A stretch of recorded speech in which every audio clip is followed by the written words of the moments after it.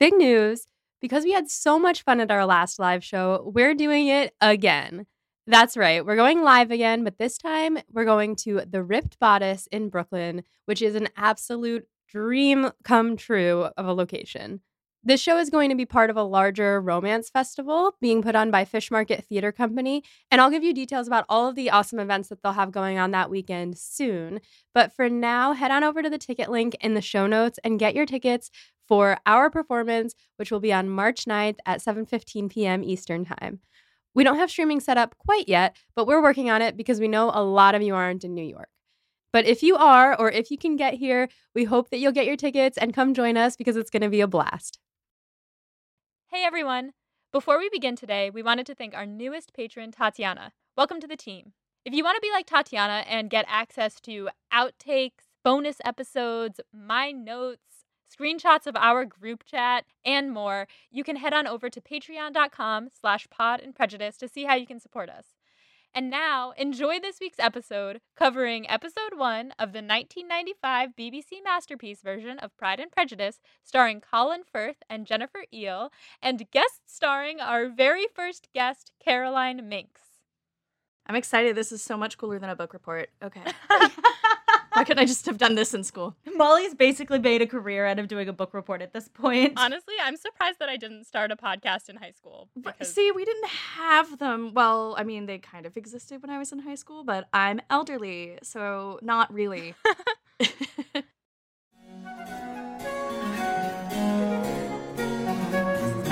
This is Molly. We're here to talk about Jane Austen. And we're here to talk about Jane Austen with a very special guest, our first ever guest. We have with us today Caroline Mincks of probably like 16 different podcasts. You've probably heard her voice before.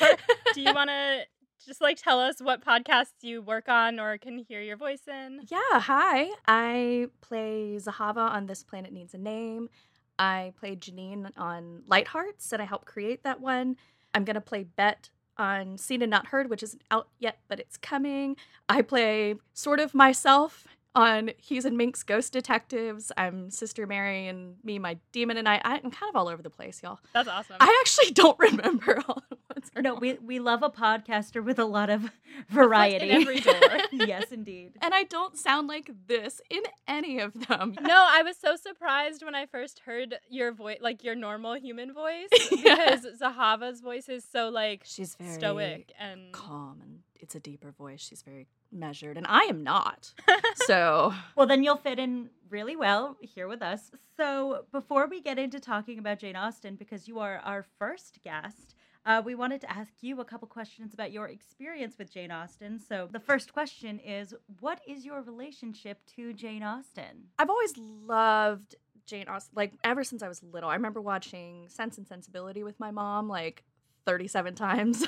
That was my starter Jane Austen thing. It was so good. That movie is so good. It's so good. And I was an English major in college, so there was a lot of reading Jane Austen.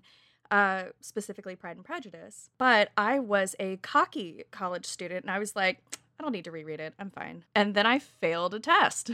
And then I reread it. But yeah, I grew up on it. That's awesome. I also started with the Sense and Sensibility movie, and I love that we needed to bring a guest on to get an English major on this literature podcast. Yes.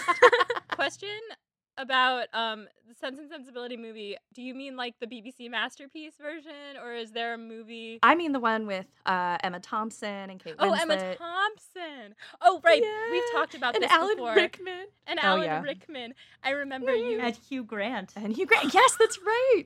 Molly's not ready to watch this movie, guys. Molly, I cannot wait for you to watch that movie. You're going to die. It's so good. It's really I've been doing nothing but watching Hugh Grant movies for the past like week and a half. Oh my God. I think I've seen them all, except for that. Hugh Laurie is in it too. And what's her name who plays Umbridge? Imelda And- Staunton.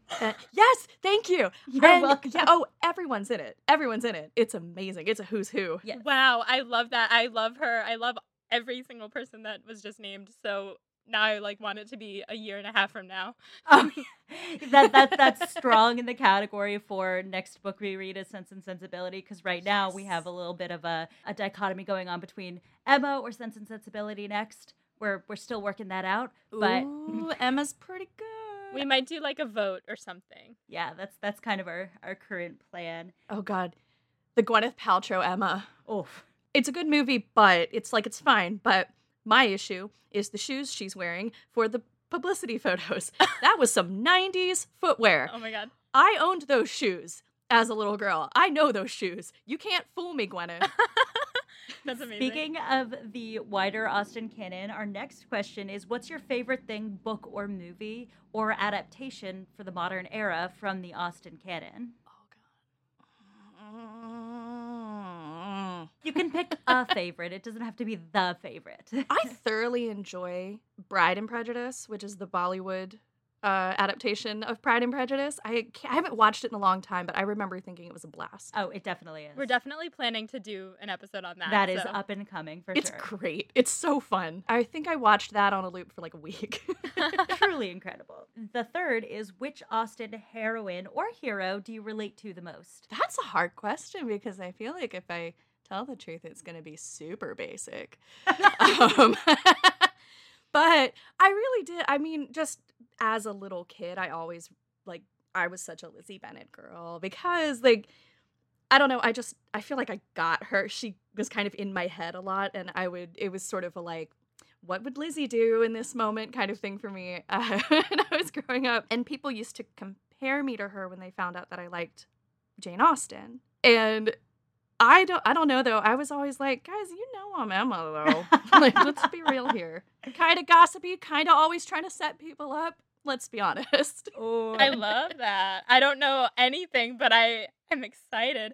And also, like, it's really a nice compliment for someone to tell you that you're a Lizzie. I feel like watching this completely. movie, especially, I was like, I'm looking at her and I'm like, I aspire to be like that. Yes. But I know I'm a completely. Bingley. I do love a Bingley. Charles. We all He's can so go for Bingley. I was sweet. watching He's so cute with his the little face. adaptation last night with my boyfriend, and he was looking at him and just going, I'm him.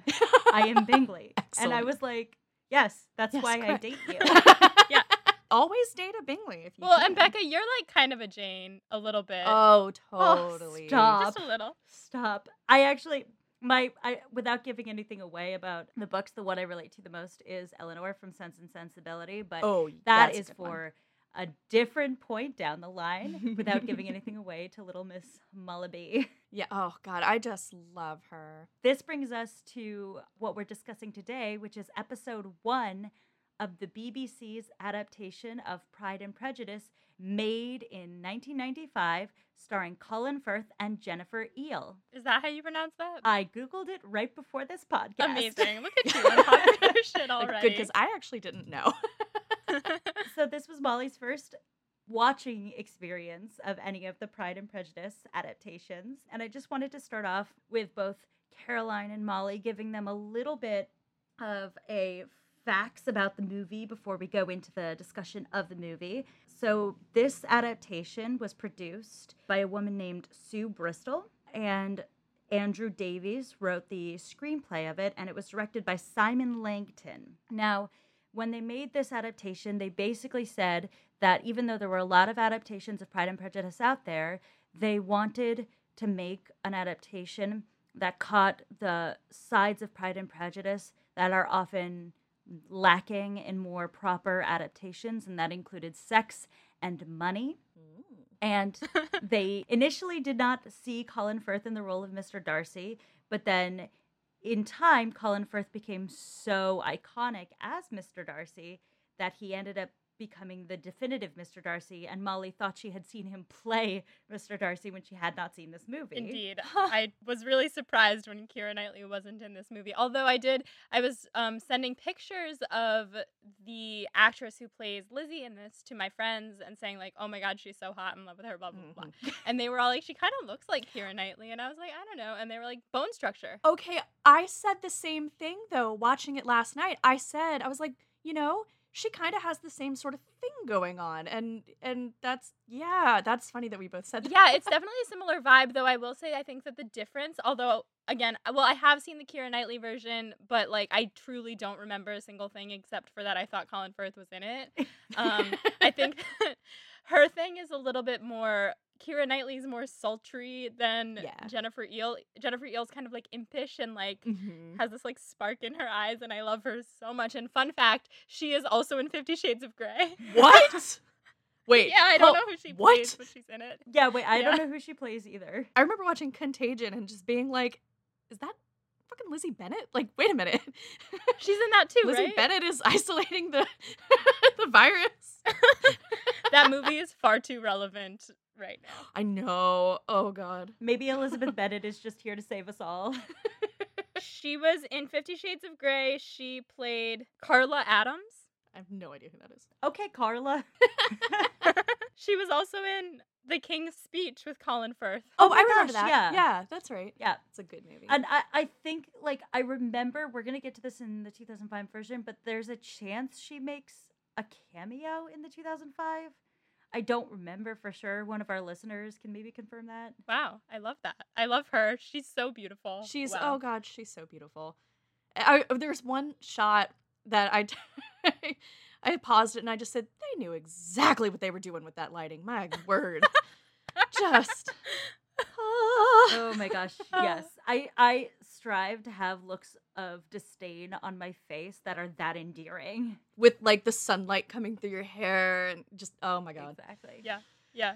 Ugh, happy Pride, y'all. This is just gonna turn into the gays meltdown Yep, over Jennifer Eel podcast. yep. Just for anyone who's listening, this has now turned into a Jennifer Eel Stan podcast and will not be switching back at any point in time. If you want to come on the show, Jennifer Eel, you're welcome. Jennifer, if you want to come on this podcast, Caroline is a great first guest. Jennifer, But Jennifer, are you out there? Jennifer, are you listening? Have me back if you get her. Yeah. oh, deal. Yes. Absolute deal. Yeah. Yeah.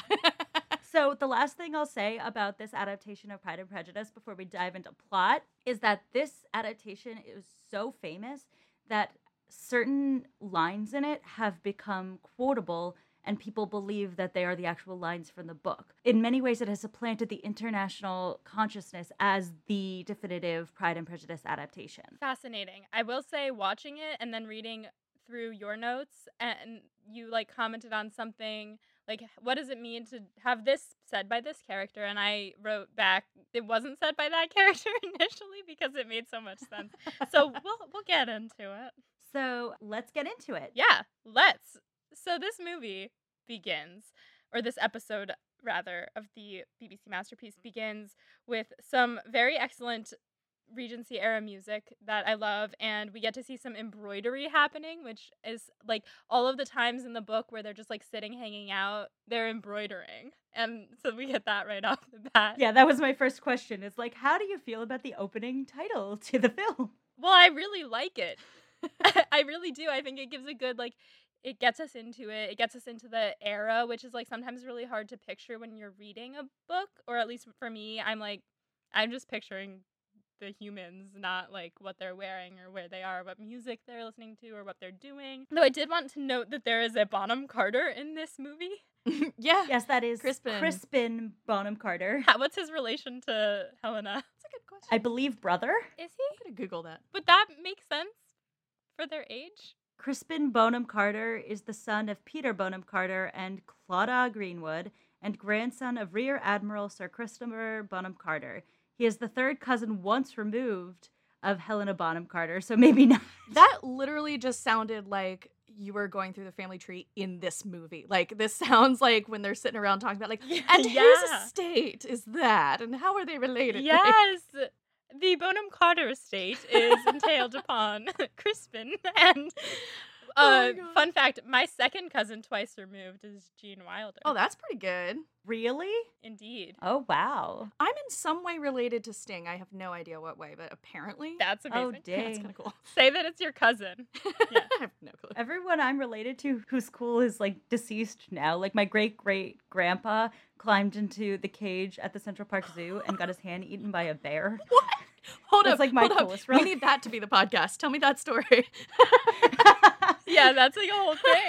My ancestor got his hand eaten by a bear. Why did he crawl into the cage? He liked to feed them. With his hand. Oh, I'm going to write a movie about that man. Yes. It's going to be the next Tiger King. So, anyway, back to this podcast. Yeah, but I do love that opening scene. And then we also get scene 1 is kind of like, it's like a pre-book scene where we get to see Bingley and Darcy checking out Pemberley, and I put hashtag not in the book. Nice.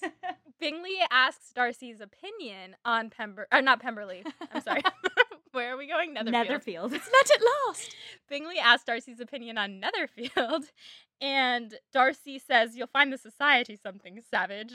And then Bingley's like, "Well, no, the country bumpkins, I love them." Blah, blah, God, blah. I love Bingley. And then, so this, like, what this achieves is that we immediately see Bingley seeking Darcy's approval, needing 12 opinions as it goes. Absolutely. And it also establishes that sunny versus sullen disposition. Oh, sweet thing that baby they've boy got going. Bingley with Baby his Bingley. stupid smile. He's just like always. He's so cute. I know our listeners can't see me, but I'm like doing his face. He's like a curly fry come to life. You know what I mean? Just like lovely, and you're happy to see it. You're like, I'm glad this is here. I love him. That is exactly accurate. And Darcy's standing next to him like a sullen baked potato. Like with nothing on it. No salt, no sour cream, nothing. No, he doesn't even get chives. No olive oil, baby. He's just standing there like brown and mad. A little dry. Yep. Oh my god, and Bingley has ketchup. Okay. Wait, someone needs to make a meme series or like a thread on Twitter of just like Jane Austen's characters as potatoes. Oh, I'm on it. I'm on it. Thank God. I will make that happen. That is really the most important thing one could possibly do with potatoes. They're such a versatile starch. So while this is happening, though, Lizzie's watching them from Longbourn. And this is where I said, let's talk about what it means to start with the men. It really, I mean, I guess it centers them as the, like, story? Mm-hmm. Like, foreshadow? Yeah, and it shows like their arrival is very much going to be what drives a lot of the plot. It's not, this wouldn't have, none of this would have happened, obviously, if they hadn't showed up. But yeah, it is kind of like, hi, this usually starts with the girls. Yeah, like, why are we making this about them? I mean, it is about them, like you said, but... It's about them, but why is it about them? Right. It also sets up like a thing that happens in the movie versus the book, I think, which is in the book, it starts with Mama and Dada Bennett. Mama and Dada Bennett. Dada. Mrs. and Daddy Bennett. Oh boy. And they are talking about the men arriving. Yes. Yes. Whereas we see the men arriving in this part. I did have a note here as we like get into seeing the ladies. So we watch Lizzie watching them, and then she runs home and we get to see an introduction to the Bennett household. And my first note is that their Empire waist dresses kind of all look like they're wearing PJs all the time. They look so comfy. Yeah. Yeah, and it's so upsetting because I'm pretty sure they're wearing corsets underneath them. I know. Wait, for Right? real? It's like, come on. What's the point of the Empire waist dress if you're going to wear a corset under it? Yeah. It's all about highlighting the boobs, if you couldn't tell. Mm-hmm. They love a bosom. They They do. love a bosom, man. Well, I have to say that most of their bosoms they don't do a good job, in my opinion, because they're little boobs. I could go off kind of on a costumer tangent a little bit. Oh, please do. Yeah, we love that. I'm no expert or anything, but I've worked in theater my whole life, and my mother-in-law is a costumer. And we will sit and she will just pick apart costumes when we're watching stuff sometimes. And we were watching, I don't remember which adaptation it was, like which story it was, but it was Regency era. And she stopped and she goes, that's not, that wasn't a pushy uppy situation so much as a flat and squish. So it wasn't, I'm demonstrating as though the audience will be able to see me, but it wasn't like this like boosting of the boobs. Uh-huh. It was more of a squish them down and up kind of thing. That's why the square necklines were really popular too. That makes sense. Yeah, if you didn't have much to work with, it kind of makes it look like you do. Because if it's more of a V or a scoopy situation, like you can tell if you don't have cleavage there. Right. But with the square, the illusion apparently was created with the square and the squishage. I like that of word. these days. But also, it was fashionable to be heavier back then. It was fashionable to have a little more squish to your body, and a lot of modern actors don't have that because you're society. not allowed. Right. Because frickin' Hollywood, man. But like when we get this opening scene, we get this little personality showcase for each of the girls. Which I really enjoyed. I think so. We hear before we even see Kitty and Lydia screaming at each other over a hat and like asking Mom to mediate for them in their argument. We see Lizzie walk past the window to Daddy Bennett's office and they both roll their eyes and laugh at each other, which I think is so cute. That's in my notes as one of my favorite things because it just immediately shows their relationship and how they can, laugh and relate to each other. Yeah. It does.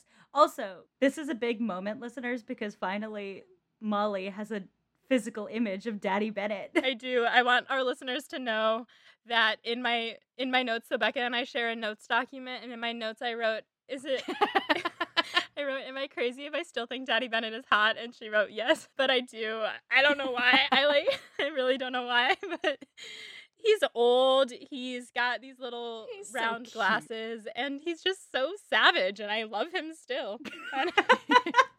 He's got like a little Geppetto kind of thing going on where you're like, oh, aren't you cute? Yeah, like a cute old man. Now that we've established that Molly likes a man with gray mutton chops. Who doesn't? Who doesn't, truly? And the opening also very quickly with the hat establishes Lydia as the favorite of Mrs. Bennet, like really quickly, just with that hat thing. It's just like, deal with it, Kitty. Yeah, and then Kitty runs away crying and nobody cares. Poor Kitty.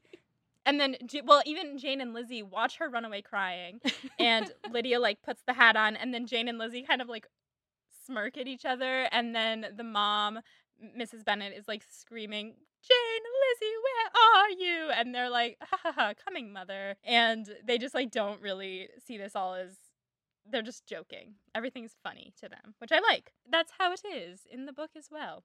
But then, so they're getting ready to go to church, and that's why they were fighting over the hat in the first place.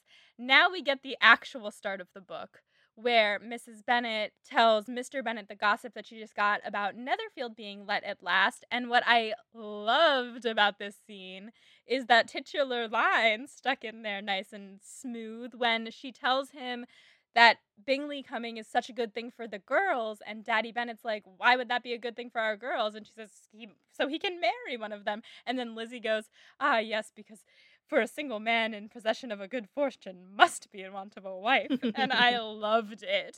They do occasionally give Lizzie the narration, and it works really well. Absolutely. And it's delivered with the level of sarcasm that Jane Austen intended. Which I don't think I noticed the first time I read it. Like, I thought this is exactly the tone that she was trying to set. That just reminded me, actually, there is a book called Austen Land, and I can't remember when it came out, but it's fairly recent. I remember it being pretty funny, but in the book, she makes an observation about watching the movie with a lot of the narration stripped away, kind of turns it into the romance, and yeah, she just notes in the book that without Jane Austen's sarcasm and funny kind of insights there, it changes kind of how you perceive the story. And that, I don't know, that was just an interesting thing there. Yeah. What is that book like? A book just about Jane Austen? No, so the book is about a woman who's totally obsessed with the miniseries, and it's like kind of her little shameful secret that she's totally obsessed with it. And one of her relatives gives her a 3-week vacation to a place where she basically gets to cosplay the Regency era. I mean, down to like actors who pretend to fall in love with her character and stuff. It's hysterical from what I recall. I remember it's just very fluffy fun, and I highly recommend it. Oh my god, I love that. We should do an episode on that. We gotta get a bonus up on that. Yeah. Yeah, I think there's like the author, Shannon Hale is her name, I think, has updated a couple of bits of the book, I believe, since it came out. It's really, really cute. I think there's a movie adaptation of it too. That it's like kind of like Westworld, but less Yes, spooky it is. and- Yes, it's like if Westworld didn't have like murder in it and instead had, balls and stuff. Yeah, like Regency era romance instead of I mean, I've scary. watched Westworld once or twice, and I definitely think I've get a glimpse of some balls at That's some point in true. time. Yeah, I heard it as I said it. I was like, it is an HBO series. So. Anyway, so balls. Anyway, back to this podcast my parents listened to. Yeah, we love Sorry, it. Mom and Dad. That brings us to the second scene, right? Yeah, pretty. Oh wait, no, you wrote a note about what Mike said about Mrs. Oh my Bennet. gosh. So takes on Mrs. Bennet as a character on screen as opposed to in a book are that Mrs. Bennet by like design must have an annoying voice. It's the And law. I was watching this with my boyfriend who has not read the book, and he just goes, "That woman sounds like Miss Piggy." And then I could not unhear it. I have a note about Ma Bennett. Do y'all think Daddy Bennett is like really into Mrs. Bennett's anxiety? Because he always gets a little twinkle in his eye when she's chirping. Like, is this their foreplay? Absolutely. Is that why they have 5 kids? I think for sure. Because I was watching, I was like, he's into it. Yeah, he loves it. And for example, when he says the thing about the girls should go to visit Bingley by themselves, and she's like, go by themselves? And he's like, yes, for if you go, then he might run away with you instead because you're the handsomest of all. And I love that moment.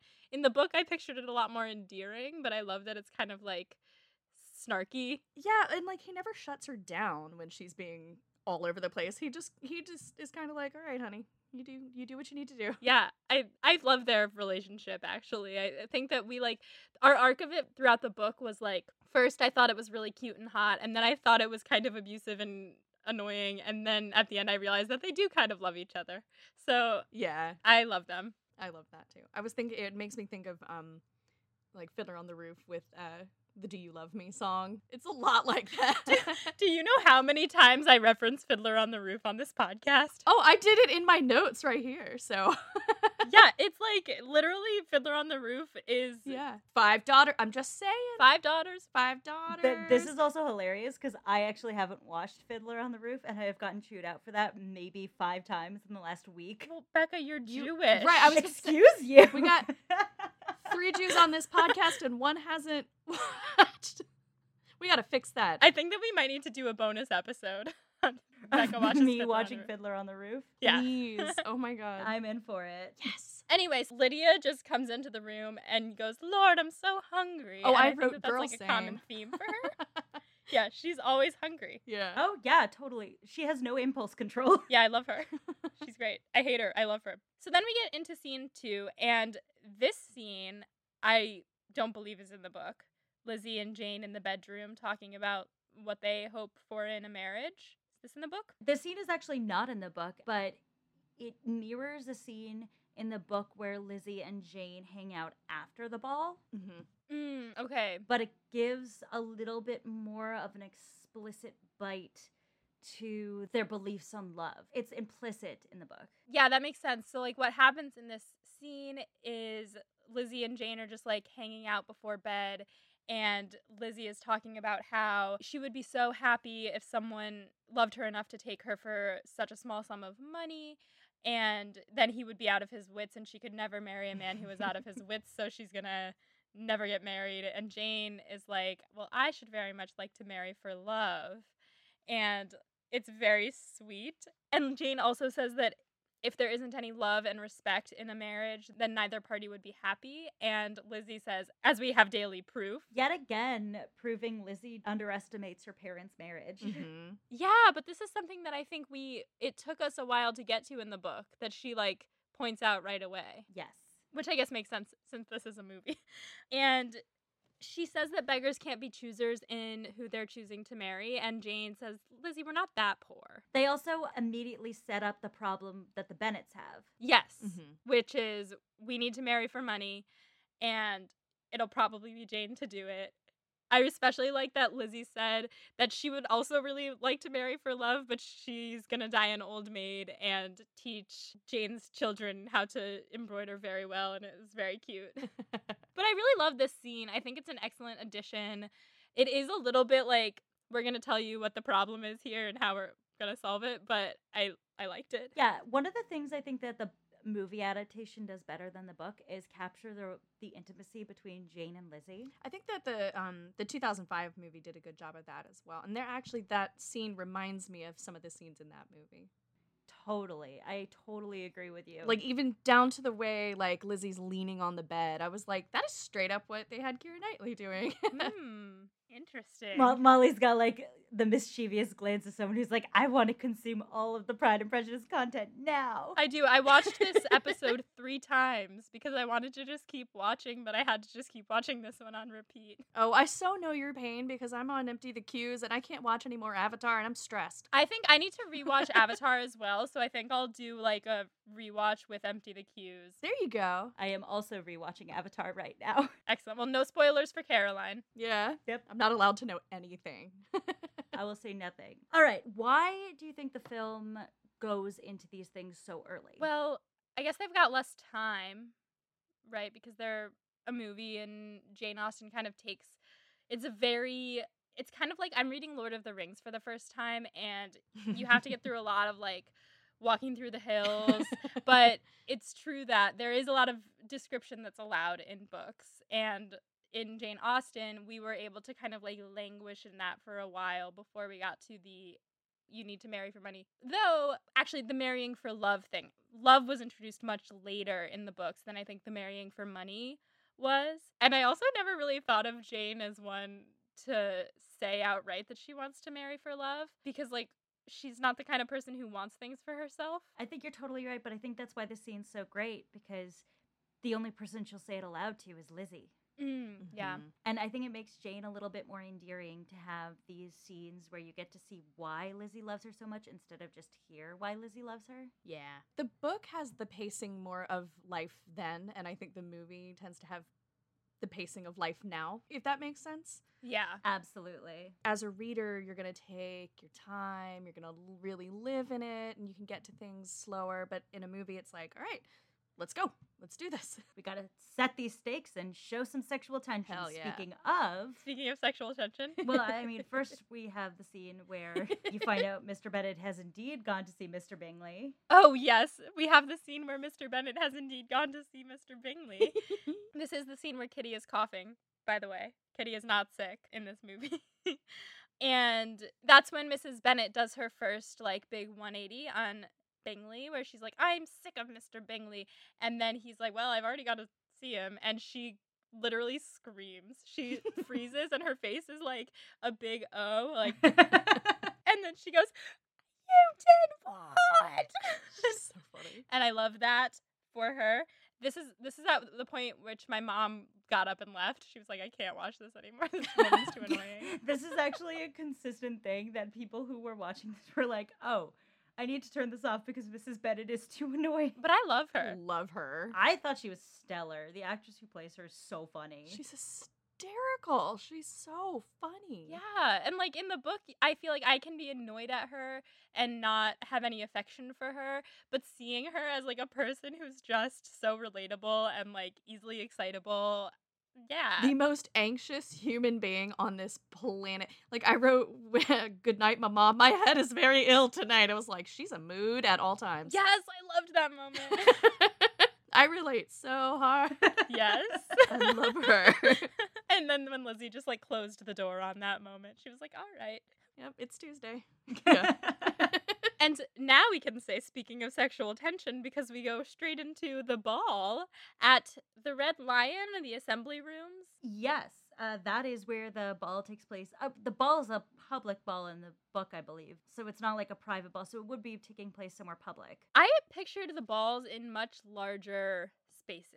Yeah. I pictured a ball. See, and that's one of the things I think is really interesting. I wrote something notes-wise, kind of, because I was thinking about the set. And I said the sets in the miniseries compared to the 2005 movie are really interesting because the movie, they're more open and kind of glamorous even when it's understated. Like even the ball is much bigger and busier and in a much more open space, and I put the series feels busier and smaller but possibly more accurate. I can't really speak to historical accuracy because I'm not an expert, but the series feels a lot more like how it would have actually looked and felt, but that movie is more like how we imagine it. Yeah, that makes a lot of sense. In watching this series, the way that the ball is set up, it kind of reminded me of when I studied abroad in Russia and I went to go see Chekhov's estate. Becca's laughing at me because I talk about Russia all the time. And I was there and the rooms were tiny and the estate itself was like mostly land with like a few small buildings, and you're in there and you're like, you can't keep any secrets because everyone can hear everything that's happening, and like that's why Chekhov is the way that it is. And I felt very much like seeing this, I was like, interesting seeing these actual homes, they kind of look like that, Much more closed off. Yeah. yeah. I also think, if I'm correct here, I think this is a specific tenet of country balls. Yeah, that's true too. So, like, the Bingley girls and Darcy are used to going to these big city soirees that might be a little bit more glamorous as you're picturing, and that this ball is sort of as glamorous as Meryton gets. Yeah. And when they walk in the room, Oh, yeah. everyone gets silent. I have a fun fact about Caroline Bingley, who my notes, by the way, say it says Caroline Binky because I could not type because I was so excited. I just wrote hell yeah, duckface, because if you've seen Four Weddings and a Funeral, Oh have my not. god, Is she in that? that girl. she's duckface. Oh my God. She's duckface. That's funny. You know who else she is?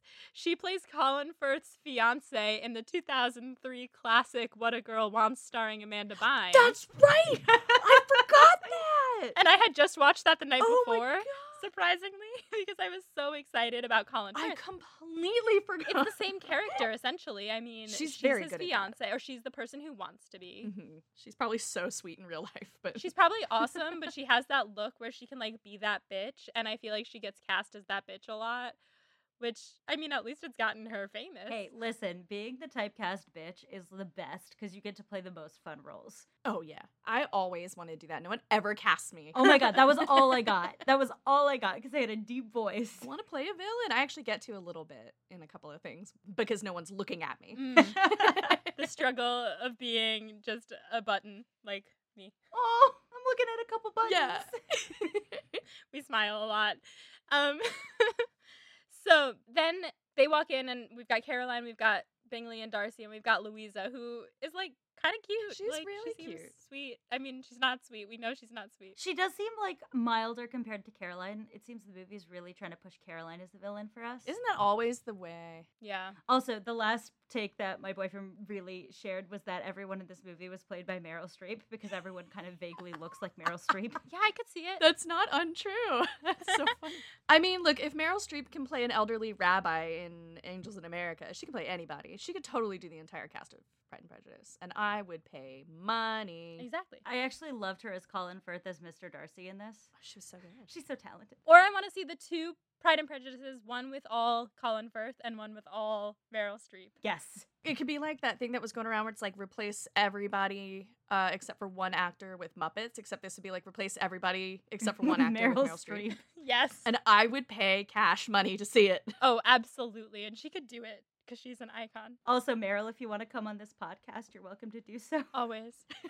So Mrs. Bennet is talking to Lizzie and Jane about Mr. Darcy and how rich he is and how handsome he is. And Lizzie's has a zinger that's like, I wonder if he would be quite so handsome if he was not quite so rich. That's not in the book, is it? No, it's just a little side commentary from the screenwriter on maybe why everyone thinks Mr. Darcy's so hot. Fair, because those mutton chops, not loving them. See, I disagree. I think he's pulling him off. I pictured Colin Firth as Mr. Darcy a little bit less floofy. He's like very floofy. Oh, he's so fluffy in this movie. He's just like a fluffy little poodle. It's so cute, though. It is pretty cute. It kind of like, is it a golden doodle? Yeah. Yeah. The like floofy. Yeah. Yeah. See, they're I so feel like fluffy. Bingley's got a bit more golden doodle hair, whereas Darcy's a does, bit more that's of an true. Afghan. Oh, yeah, that's true. Yeah. But what I like about this adaptation is you get to see Jane and Bingley meet. And you Yes. get to see the moment people decide that Darcy's a dick. Yeah. Yes, and he watches them decide it too. And oh, this is what I also like kind of what I was saying about how in Chekhov the rooms are so small and that's why it is the way it is. In this, we get to see why everyone is overhearing everything everyone is saying Yeah. and like how uncomfortable it is that Mrs. Bennet is talking so loudly and so shittily about Oh my Mr. God. Darcy. Because he's like watching. Oh. He's right there. Yeah. I was cringing. I was like, indoor voice. My God. She doesn't have one. She doesn't but have an indoor voice. If I were there, I would be hiding under the table. Yeah, and Lizzie pulls it off pretty well. She like smiles and she's like, well, you know, the very rich can afford to offend a lot of people, and she's like laughing about it, but it's very embarrassing and just not a chill vibe. And then also we get to see why it's so uncomfortable when Darcy says she is tolerable but not handsome enough to tempt me, because Mhm. Lizzie's sitting right there. Mm. But I will say about that line that I felt like the movie is trying to pull it off as not as mean-hearted as I had read it in the book. Like, he just seems uncomfortable. Yeah. His Darcy is interesting to me because he really is so stiff you can't get a read on him. And I sort of have said this about the movie versus the miniseries, where the movie made it really clear that he's super anxious and you can see it. Even if the characters aren't picking up on it, you as the audience member do. Mm-hmm. Whereas in the miniseries, you can't really get a read on him and you're fully seeing him from Lizzie's perspective, where you're just like, what is this dude's deal? Why is he such a dick? And it very slowly breaks that down. Whereas, yeah, in the movie, you can see pretty early on, it's like, oh, he's just so awkward. Poor baby. Yeah, and Colin Firth in this role just really, I think he walks the balanced line of you could perceive that as super dickish, or you could perceive that as sort of like a throwaway. Mm-hmm. And you see Lizzie internalize it as super dickish. So it gives that outside eye, whereas like it's not quite snide if in the same way it could be perceived. Yeah, it's that thing where you don't know someone well enough to know how to interpret something that they said. Yes. Because we just met the We guy. totally just met She him. just met the guy. She didn't even really meet him because when he came over to say hello, Mrs. Bennet tried to get him to dance with her, and she was like, "You'll never meet such pretty partners," and he bows and walks away, and Bingley is left standing there like, excuse me. Our sweet curly fry. He's such a good curly fry. I love him. Oh my Uh, it's so good. Another note that I had on the ball, is that we get to see Bingley and Jane dancing together and how happy they are, and how Bingley keeps looking over at Darcy and being like, look how happy I am having fun dancing. And Darcy is kind of smiling and shaking his head at Bingley. Like, you can see where their friendship comes from. Darcy laughs at Bingley. Bingley tries to get Darcy to do something fun. I really liked that. I feel like anyone who's super optimistic and like chipper in real life tends to have like one really cynical friend. I collect cynical people apparently. Oh, That's So excellent. somehow I'm like a magnet for them. I'm like their one super cheerful friend. I have a handful of people like that. we've talked a lot on the show about how in friendships and relationships, there's kind of this balance needed, and that's why like Lizzie and Darcy make such a good match, is because she's got this very extroverted, like, let me be friends with people, and he's like, don't talk to me. Yeah, if you look at the two main pairings, like you've got Lizzie and Darcy and Bingley and Jane, and really personality-wise, it's very catty-corner. Like Lizzie and Bingley have pretty similar personalities in a lot of ways. Jane and Darcy are not that dissimilar, so it totally makes sense. Exactly. Yeah, and then Darcy and Bingley, best friends. The only really big difference is that Jane and Bingley are both sunshine people in that they both like a lot of people, even if Jane is very shy about it all. And Lizzie and Darcy both hate a lot of people. Yeah. So you have your like sunshine couple and your venom couple. The salt friends who are just like Exactly. they bond because they hate the same people. Yes. It's great. So one little study question I wanted to throw in here talking about this scene has to do with the part where you see the guys who are getting drunk standing outside. I wanted to talk about like why that was in the film and what it conveys for like the general story. Well, it's definitely showing the country people, the people who lack decorum, who dance around drunk in the streets. I mean, when the Bingleys and Darcy and the Hursts get out of the car, or the carriage, I guess, they are immediately like, is this how we want to spend our night? And Bingley's like, oh, how joyful. But everyone else is like looking around like, you know, and then we see them dancing and falling over. I actually thought one of them was Mr. Hurst. And then I saw him upstairs and I was like, no, it's not him. But No, you see Mr. Hurst go for the wine, but I also thought it does a good job of sort of showing like a little bit of like, you're right, it's the country bumpkin-esque thing of it, but it's also like it gives a little bit of a class dichotomy because the people who are outside drinking in the streets versus the people who are having some nice wine within the tavern itself. that makes sense. I also really wanted to note quickly, because we're a couple costume geeks on here, the story that the Bingley sisters and the Bingley and Darcy costumes man. tell versus the costumes the Bennets are wearing and the rest of the ball's wearing. Oh my god. The Bingley sisters, they look like peacocks walking into that Yes. ball. Yes.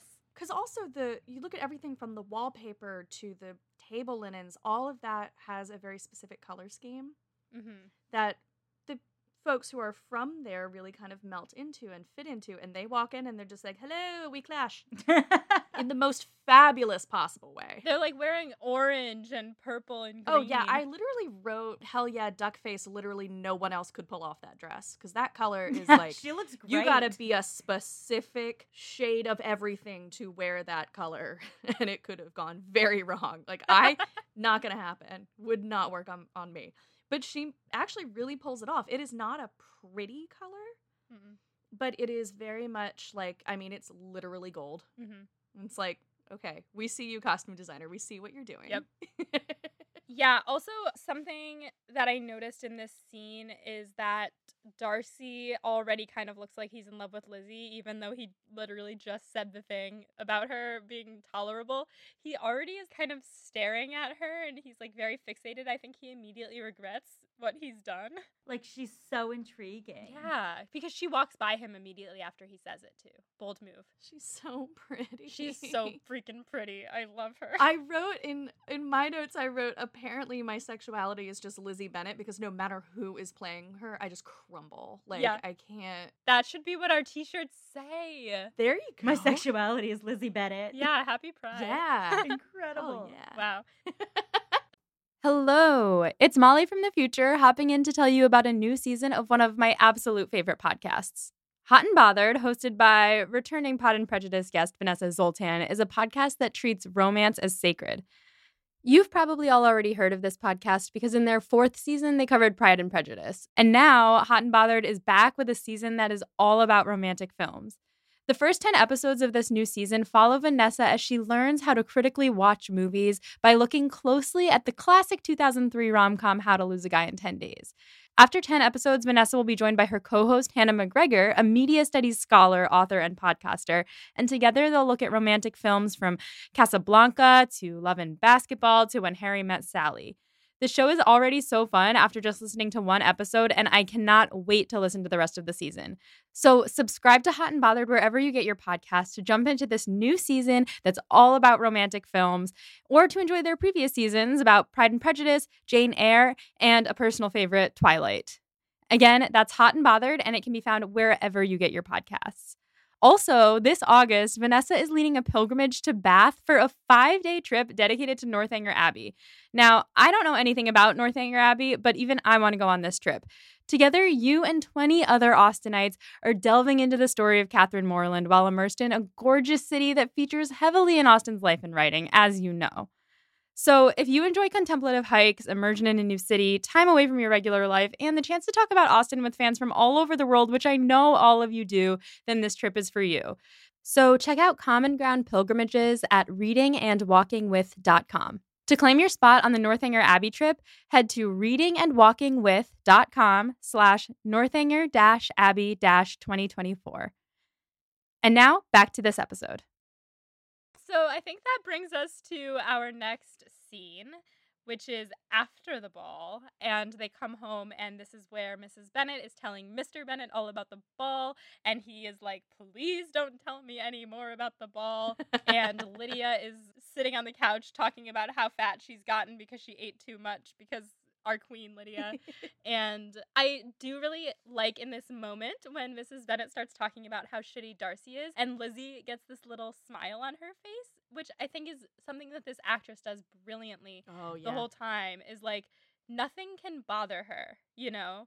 Like, she's just, everything is a joke. Like, she smiles at it, she like raises her eyebrows and chuckles, and Daddy Bennet is like, oh, he slighted Lizzie, did he? And she's like, it's okay, Father. I didn't really care much for him either, so Yeah. it's fine. And it's just like, oh, zing. Yep. She also says in this scene when Mrs. Bennet is like, well, you should never dance with him ever again. And she's like, I can promise you I will never dance with Mr. Darcy.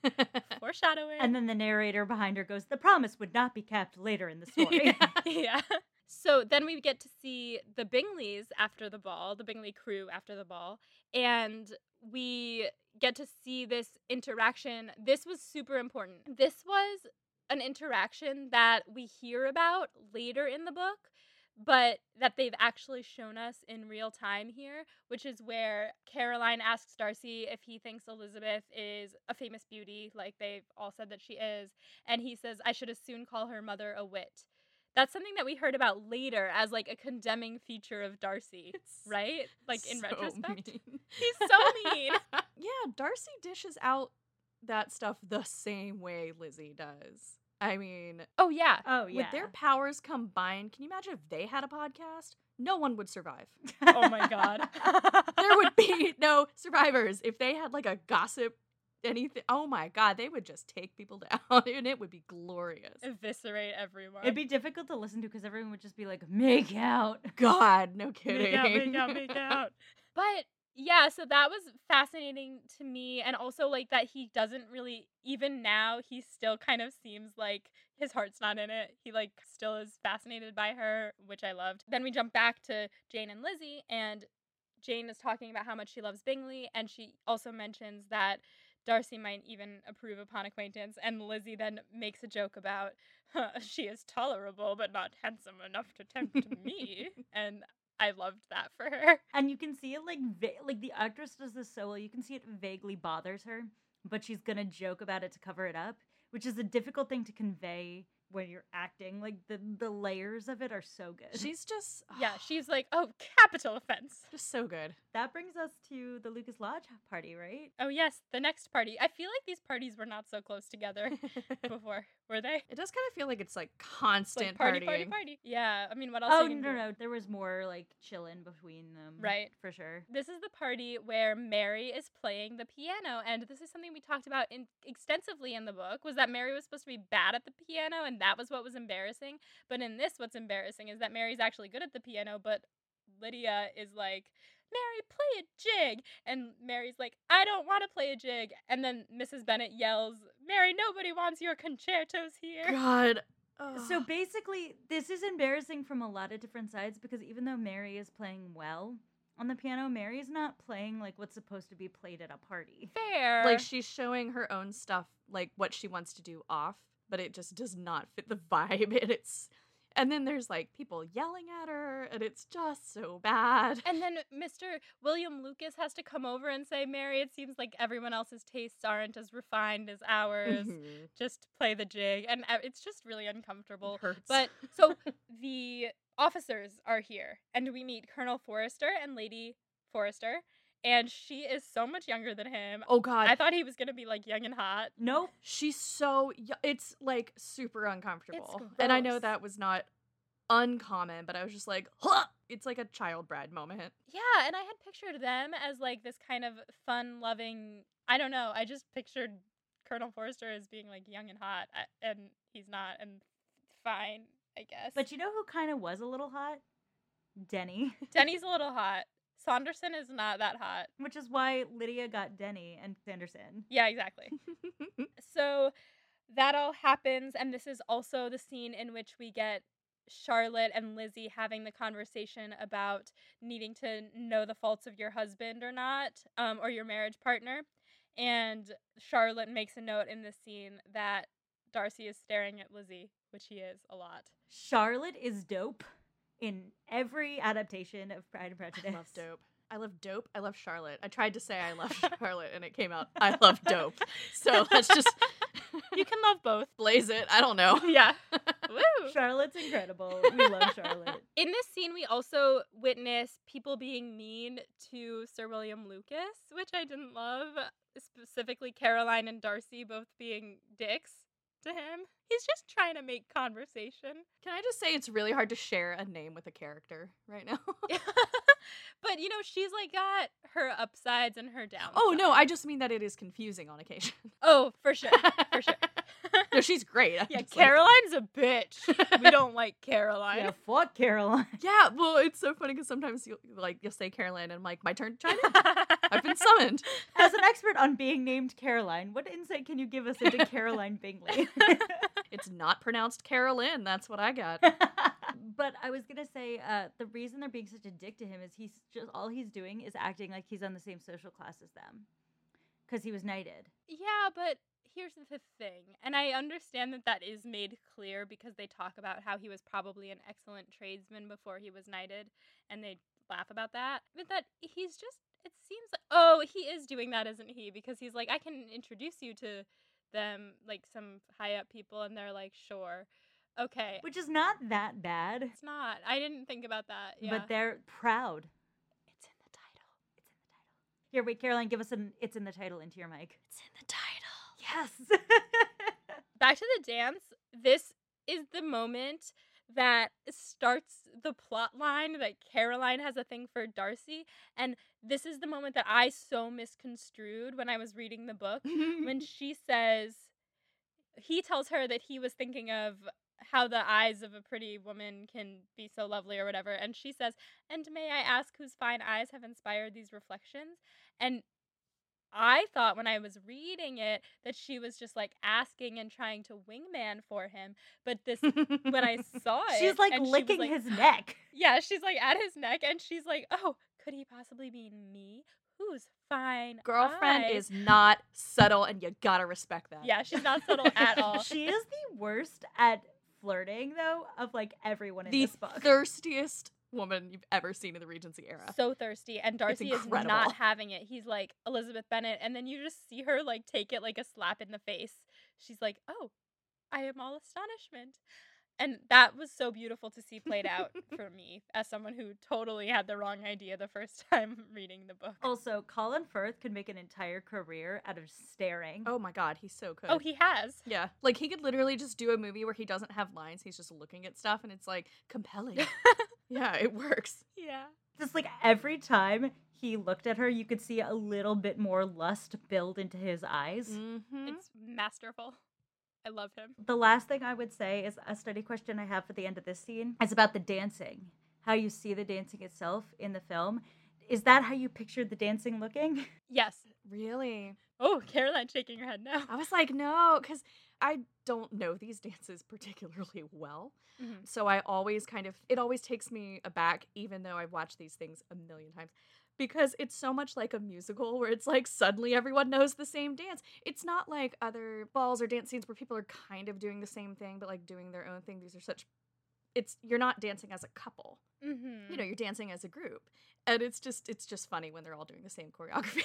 That's true. There was one moment where Lydia and Kitty and the officers started dancing, and they were like, I was like, they don't even know what song Mary's gonna start playing, Yeah. but they all know to start dancing in a certain way. But it was like the vibe that I had pictured. Mm-hmm. I'm so glad. For me, every time I watch it, I had a similar reaction to Caroline. I'm like, right. This dancing is a lot of choreographed bouncing in a circle. Yeah. It looks like a horror almost. Yeah, It or like does. a line dance. Yes, or- it's like every wedding you go to where someone puts on like one of those dances. Mhm. It's like time for the electric slide, I guess. Yeah. Yeah, and also I'm curious about how when they actually do get to dance together, how on earth is it gonna be sultry? Oh, Well, you will see. All right. So, scene 7. Scene 7 is, I kind of combined a lot of scenes into one because this is like the Jane goes to Netherfield portion. So she starts by getting the letter, and Mrs. Bennet tells her she has to go on horseback because it looks like rain. Poor Nellie, the horse. oh God. Like, what happens to the horse? The horse is fine. I wrote matchmaker, make me catch pneumonia. Yep. For that. Make me catch pneumonia. Mama and Yenta should hang. Also, I love the image of Jane on the horse because you just see it on her face where she's like, well, I guess this is for love. She's having her John Mulaney, this might as well happen moment there. Exactly. But then when she's there, her illness is just like being lightheaded or something. Yeah. She's at dinner and they're like talking to her and they're like, so where is your uncle? They're talking to her like she's an idiot. They're like, where's your uncle from? And she's like, oh, I'm sick. And then they bring her upstairs. Oh my God. And the way that they're like, go get some help. Yeah, she's like, what's his name? It was like something very Butler from the early, Oh yeah. yeah, like the Butler's name. But I didn't like how the sisters were talking to her in that scene. And then we jump back to Daddy Bennet giving the iconic, well, if Jane dies from this fever, at least it was all by your design and it was all to win the attentions of this man. Chef's kiss. Beautiful. So good. And Lizzie says that she wants to go to Netherfield. And we have that little back and forth where she says she needs to walk. and Lydia and Kitty will walk with her as far as Meriton. And Lydia says, "Oh, yes, let's catch Denny before he gets dressed. How shocked he will be." And then she and Kitty go, and it's so weird. Yeah, that's also a weird prank to pull at anybody. Uh-huh. Yeah, like maybe don't do that. Perhaps. Just a thought. Just a thought. But I just love Maybe that they were don't. like, ooh, he won't be dressed. Yeah, they're 15 years old. But And this is Regency era England. Yeah. By the way, Not a One Direction concert. it is funny though how often like Kitty and Lydia go between being like besties and at each other's throats. yes, I did like that the movie showed us that a little bit, or the Mhm. series. It's such a sibling relationship. Oh, yes. So then we get to see Lizzie walk to Netherfield, and she is quite a mess, covered in mud. And she bumps into Darcy on the grounds. And this was a nice addition by the Mhm. movie. Yes. I felt like this was like, we need to see him thirsting after her a little bit more so that the audience can be more on the same page. Oh, yes. Oh, and we And see does it. he ever? God. He's like you can see the like heart-shaped thumping in his chest if it were a cartoon. Yeah, like that cartoon where it's like, And I also took note they made her sweaty and flushed. Yeah. It's very sexy. yeah. He's so into it. It's so funny. Then she goes inside to see Jane, and the first thing that we see is the Bingleys talking shit about how gross she looked and how her uncle lives in Cheapside. And then Bingley says they would both be just as agreeable to him if they had enough uncles to fill all of Cheapside. And then Darcy goes on a little rant about how their connections mean that they will never marry well, and that is just the material fact of it. And he's just telling himself that as much as he's telling Bingley. And I don't Mhm. think that, maybe this was mentioned in the book, but this was brilliantly done because he's being angsty and whatever, and also still in love. Trying to convince himself a little bit there. Fully. Yeah, absolutely. Also, Bingley shows a bit more backbone in this part. Mm-hmm. yes, that's something that he's kind of shown a little bit more backbone in this entire thing so far. He goes up to Darcy at the dance and he's like, "I must have you dance." And then after the dance, he's like, "I don't know why you're so committed to hating everybody and everything." And we get to see this back and forth between him and Darcy a lot more. And in this moment, he does show that he likes Jane. He likes Lizzie. He says that Lizzie coming here showed a great deal of affection for her sister. Yeah, I love him. And then there are dogs outside also. That's Yes. just a So note. at one point in time in this podcast, Molly asked me, "Where are the dogs?" And I said to her, "There definitely are dogs. You're just not hearing about them." But they're there. They're there. And I love that we got to see them just running around. They go hunting with them. And we're going to see a really great dog in a little bit. But before we get there, Lizzie gets dressed for dinner and says to Jane, "Will I disgrace you, do you think?" Which shows that she's caring what they think about her. And then she's wandering around the house and she walks in on Darcy playing pool by himself. It's the weirdest thing to do completely alone. It's so weird. And why is Just he? Why? Just why? why? It has to be the least fun hobby of all time to just consider whether or not your lust for a girl with inferior connections is going to overcome your knowledge that you have to marry Anne de Berg. Mhm. Well, you're just hitting really hard ceramic balls with a wooden stick alone. Uh-huh. Yes. There's symbolism we Yep. can glean from it. For sure. Oh, absolutely. It's not Yes. it's not super subtle. No. If this were one of my college English classes, they'd have been like, "And what does that represent?" Yeah. It represents an erection and wanting to put his balls in her holes. It means he's masturbating. Mm-hmm. Yep. And she just turns around and he bows and she turns around and walks away. Leaving him to his balls. Yes. And then we have the scene where they are in the drawing room and Caroline is trying to flirt with Darcy and Darcy is he tries to talk to Lizzie. When she just yeets that book. Was that when she just yeeted the book? No, I think that's in a little bit. Oh, that's When later. they take a turn about the room. That's right. Yeah. That's right. This is when they're playing cards and Lizzie doesn't want to play cards. And this is when they have the conversation about accomplished young ladies. Yes. And Lizzie is surprised that Darcy knows any accomplished young ladies. And everyone is being just mean to Lizzie. And she's taking it like a champ. Yeah, you really get the sense of how uncomfortable it is for her to be at Netherfield. in this scene. Yeah. They're like, oh, maybe you don't have the advantage of moving about in society enough to understand what we're talking about. And she's like, all right. God. Cool. The difference is Jane's like, oh, I suppose not. And Lizzie's like, yeah, sure.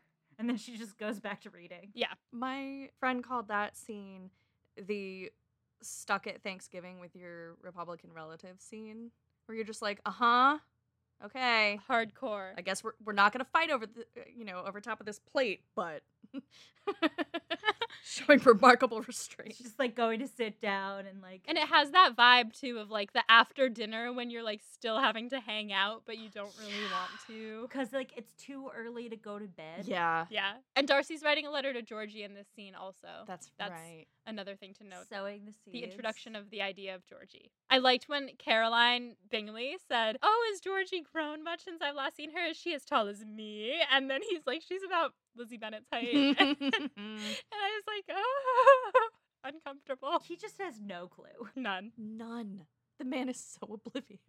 Caroline, back me up here. I think it's hilarious that Mr. Darcy is one of the most iconic heartthrobs of all time when he is a human disaster. Well, I think that's why, though, because it's like, oh, I know this guy. I've met this guy. Probably fallen in love with It's kind of endearing. almost anyone who has ever, like, had a crush on someone who was kind of a tough nut to crack is like, oh, I know this one. Yeah, I know this song and dance. Yeah, I love it. So this is a set design question. Yay! I'm like going in full movie analysis now. Ooh. So the set design of Netherfield is really distinct from the set design of Longbourn. You can see it in how they light the spaces, how they've tailored the backgrounds, the art they have around, and how people are dressed there. What does each setting say, and how does it compare to what you pictured those places looking like? Interesting. I've noticed that at Longbourn so far we've met Mrs. Hill, and also the space is like very light color, like everything's light, pale, blues, whites, what have you. And then at Netherfield, there's like a bunch of nameless servants wearing like coats, like red coats almost, just around.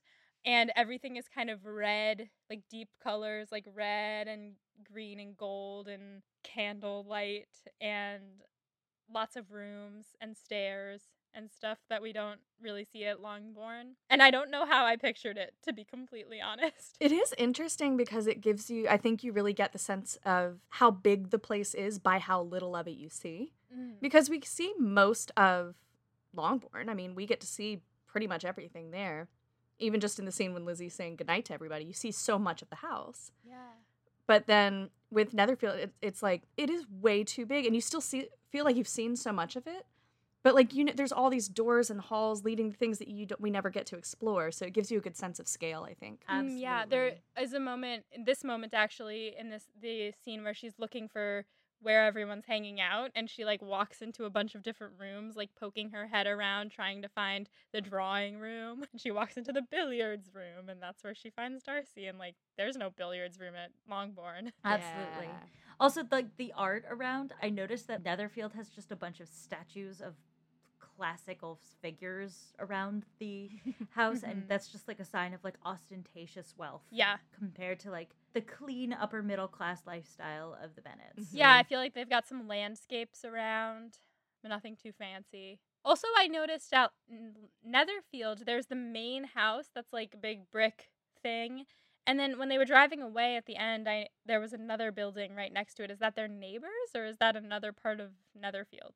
I presume it's another part of Netherfield. Because it would be weird if there was another house right there. No, yeah, definitely. I think it was kind of like on Downton Abbey when they had the Dowager's estate, or whatever it was called, where Maggie Smith's character lives, where it's like kind of part of it, but it's removed. It's separate. She doesn't live in the main house, but she still has her grand estate, her little cottage. Gotcha. I should watch that show. It's fun if you enjoy this kind of thing. So that brings us to scene 8, which is the last scene that I have demarcated in my notes. This is when Kitty and Lydia and Mrs. Bennet come to Netherfield, and everyone's like, well, everyone meaning Caroline Bingley is like, oh, God. And It's very embarrassing because she comes to Netherfield and is going at Darcy's throat.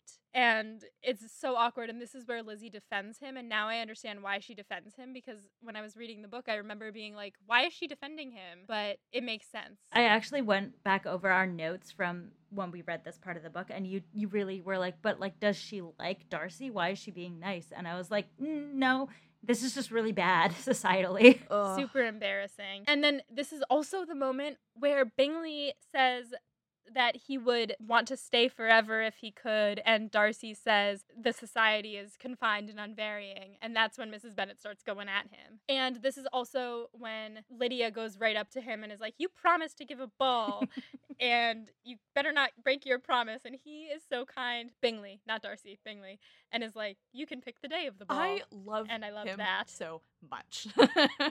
Charles Bingley. Yeah. I just love Bingley. Yeah. We stand a sweet boy. Sweet curly fry. Our little curly fry. I love him. I love him. Oh, he really is just a curly fry. Yeah. It's just true. Oh, I just adore him. But that is such a sweet thing though too, because I mean he spent presumably a lot of time around Darcy's sister as well, and you can tell like he knows how to talk to people that age, and he knows how to be like cool older brother type. Oh my god, he's definitely the cool uncle for Georgie. Mm-hmm. Yeah. Shouts, because like they always talk about how they want Bingley and Georgie to get together. in the I book of Pride and forgot Prejudice. that was a plot line. Oh yeah. I don't like it. But you can see the appropriateness of how Bingley talks to teenage girls.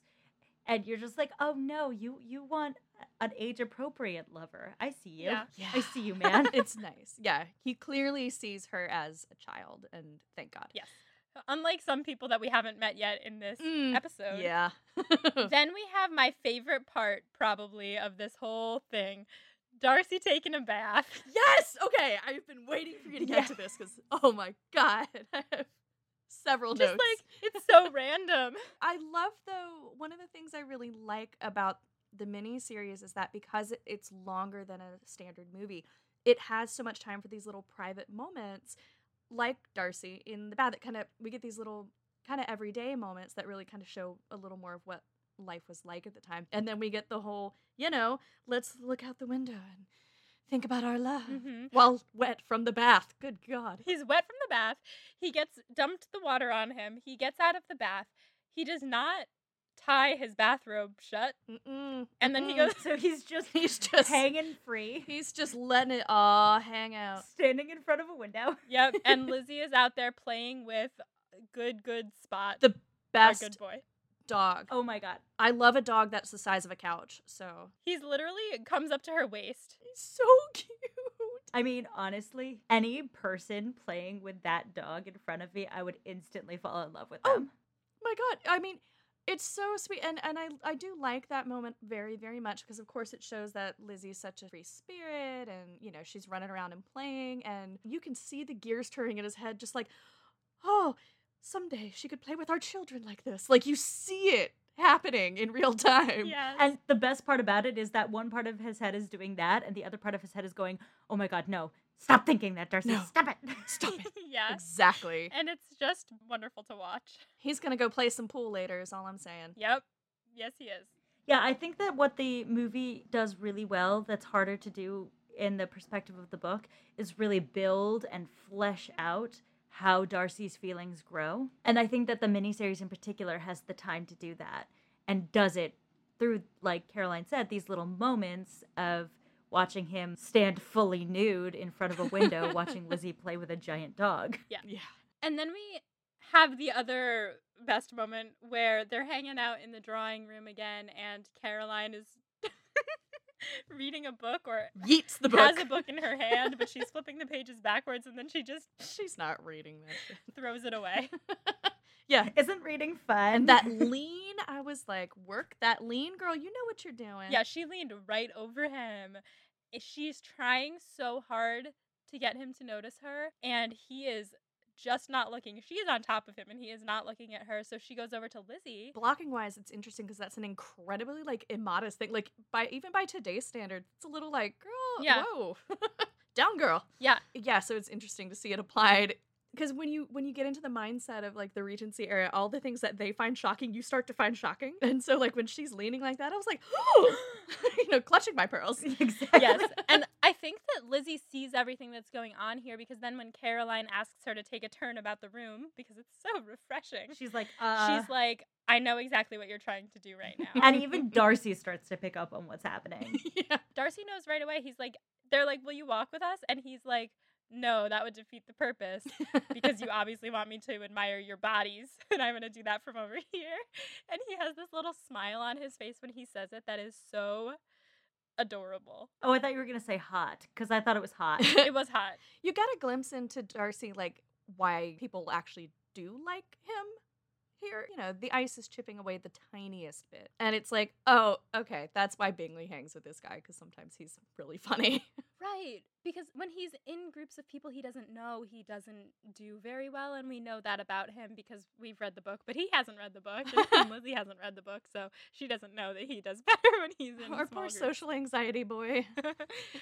And then they have this talk about pride where Lizzie and Darcy get into this discussion about their flaws. She says she wants to tease him for his flaws. Caroline says he's perfect. He has no flaws. Lizzie's like, yes, he does. And he's like, yes, I do. I have a bad temper. And my good opinion, once lost, is gone forever. That's what he says. And then Lizzie says, that is a fault indeed, but I cannot laugh at it. And then he talks about pride. So he does talk about pride in the book, but I wanted to bring this up as a study question because we get introduced to these deeper concepts of pride earlier on in the book with Mary and Charlotte and Lizzie. Right. They talk about vanity versus pride way earlier on. And this is now brought up for the first time. Lizzie says to Darcy that vanity and pride are like deeper faults. And he says vanity is a fault, indeed, but pride is not always a fault because if it's well-founded, it can be a good thing. And Lizzie then says his real fault is a propensity to hate everyone, and he says that hers is to willfully misunderstand them. And it's very hot. They have such intense chemistry. And this is, I think, you see it a little bit early, but when they start having these quips back and forth, I think you really see that palpable sexual tension between these two. Oh, yeah, for sure. Especially because the rest of the room keeps going and they just keep staring at each other. After this exchange, Caroline is like, shall we have some music? And she starts playing the piano and they're just like staring into each other's eyes. Like, They're not even hearing that music. They're just like, ooh. Yes. And then the next morning, Jane and Lizzie leave and Lizzie is like, never been more happy to leave a place in my life. Oh, and Bingley is like smitten with Jane when he's saying goodbye. They have this awkward like smiling at each other. And she's like, okay, bye. Like, okay, I love you, bye. I can see now Jane is not really showing her emotions. She doesn't let it reach her eyes. She smiles at him, but she's not fully there, which... She's very guarded. I think she is. She's just so shy. Yeah, she doesn't want to get hurt. It's so funny, though, because they are so cute. They're very much the like, no, you hang up. Exactly. Kind of couple. Oh my god, yes. They're sickeningly cute. And that's what's happening at the carriage window. He's like, all right, well... And she's like, thank you very much for your kindness. And they just won't say goodbye. It's like the end of the date. They don't want to say goodbye. Yeah, it's so cute. One last thing I wanted to point out is that there's this moment towards the end where Caroline's like, thank God they're gone. Mr. Darcy, I'm sure you're mourning the loss of Elizabeth Bennet's eyes. And he says, actually, quite the opposite. Yeah, I noticed that too. I feel like he's trying to cover up for how he's feeling. I think in that moment, what he's saying is that it's a good thing that Elizabeth Bennet left because he's so in danger of falling in love with her. Oh, yeah. Oh, yeah. Hell yeah. I mean, it's a little of column A and a little column B, probably. Mm-hmm. Because, like, shut up, Caroline. But then it's also like, oh, thank God, maybe I'll be okay now. Yeah, I think that's something that he actually does a lot in this episode, where Caroline will ask him questions trying to egg him on, and he'll give her the answer that she wants to hear, but it doesn't seem like he's fully... It seems like it has some sort of double meaning, or he's not fully in it, which I liked. Yeah, I think with Darcy, like, he's not a deceptive person. So I think that he's more, you know what I mean? Like, he's not going to lie to you, but he will maybe omit some truths. Yes. It's like the difference between being secretive versus being private, and he's extremely private. Yeah. Absolutely. And he has been around these very nosy people his whole life. Oh, yeah. Right. All right. That concludes episode 1 of the 1995 adaptation of Pride and Prejudice. Guys, we did it. We did it. We did it. And that brings us to some questions I have for you guys as we're wrapping up right now. So question 1 is, what was your favorite line delivery or favorite line from the series? I think my favorite is "Good night, Mama. My head is very ill tonight." I think that's my favorite. Just because it's so... That's a very good just one. the way she says, "My head is very ill." It's just like, yeah, girl, I know. Phenomenal. Mine are tied. One of them might be, "For a single man in possession of a good fortune must be in want of a wife." But I have another one, which is when Jane says, "I should very much like to marry for love," because after she says love, she does this little yikes face where she goes, Oh, yeah. man, our listeners can't see me do that. Yeah, no, Graham's going to yell at you. Yeah, but it's like, "For love, yikes," like, oops, sorry I said that, and I thought that was pretty funny. Excellent. Yeah. There is also that line that Lizzie says, and I like her delivery of it very much, with handsome too, which a young man ought to be if he possibly can. The way she says it is just so funny, and I'm like, please be my best friend. I love her. She's just great. Awesome. So question number 2, what's your favorite notable addition to the story that the movie has but the book Dog. doesn't? The dog. Bath. The dog. That dog is a star. That dog is great. I love all the dogs. I love Darcy taking a bath, and I love Darcy playing pool by himself. Yeah. Excellent. Yeah, just the little life moments are so great. I love that. They tell a lot very quickly. Yeah. Excellent. And then finally, favorite and least favorite parts of this film so far? That's hard. It's so hard. It's all so good. There was like one part where I was kind of bored for a least favorite. Like, my least favorite part is unfair because it's not the movie's fault. It's just that I have such a problem with secondhand embarrassment that, like, every time the Bennets start acting up, I'm just like, no. So That's fair. That's very fair. I will take it. I think my least favorite part was the time when they're at Netherfield, the first time they're in the drawing room playing cards together, because there was nothing saucy going on there. Very fair. That was kind of boring. Favorite part? Honestly, I mean, there was so many good parts of it, but that opening sequence of getting to meet everyone brought me so much joy, and I was just smiling like an idiot, and I turned to my mom, and I was like, "I really like Jane Austen, am I a nerd?" And she was like, "Yes."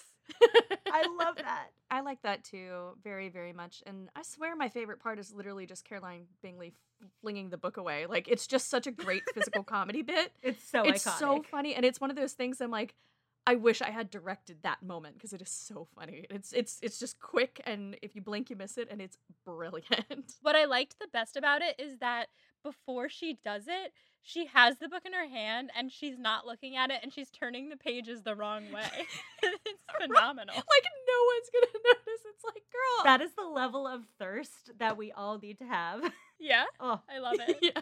all right, guys. That concludes this episode of Pot and Prejudice. Caroline, thank you so much for joining us. Do you want to plug your social media and podcasts? Yeah. Well, thank you so much for having me. This was so much fun.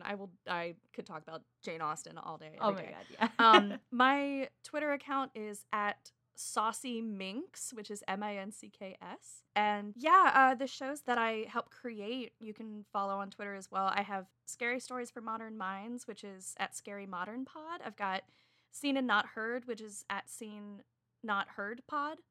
Hughes and Minks is at Hughes and Minks. That one's easy. And then Lighthearts is at Lighthearts Pod. Awesome. Thank you so much for joining us again. This has been an absolute blast. Yeah, we could not have asked for a better first guest on the pod. Thank you. This was fun. Anytime. Seriously, anytime. Yeah, I want to get you would back love for this. Sense and Sensibility because I believe that's how I discovered that you love Jane Austen as well. Oh, yes. incredible. I'm not going to say anything about Yes. it. Oh, but please get me on for that. Amazing. Oh my god. It's so hard not to. Welcome to my life, Caroline. Oh, I had one thing that I meant to tell you, though. I also wrote Bingley would be a theater kid in a modern high school setting discussed. Oh my that was God. the last thing I wrote on my notes. That is exactly accurate. Bingley would be the guy who was on the sports team, but also did the Fall musical and like always played the lead and was friends with the Yep. theater And he's kids. like humble about it. He's the Troy. Yeah. Oh, he's Troy. Yeah. Wait. Pride and Prejudice, but as High School Musical? No, we're not going down this rabbit hole. I mean, Wow. there's a Twitter thread for you. Yeah, that's a Twitter thread. You've given us a lot to think about, Caroline. Yeah. Thank you.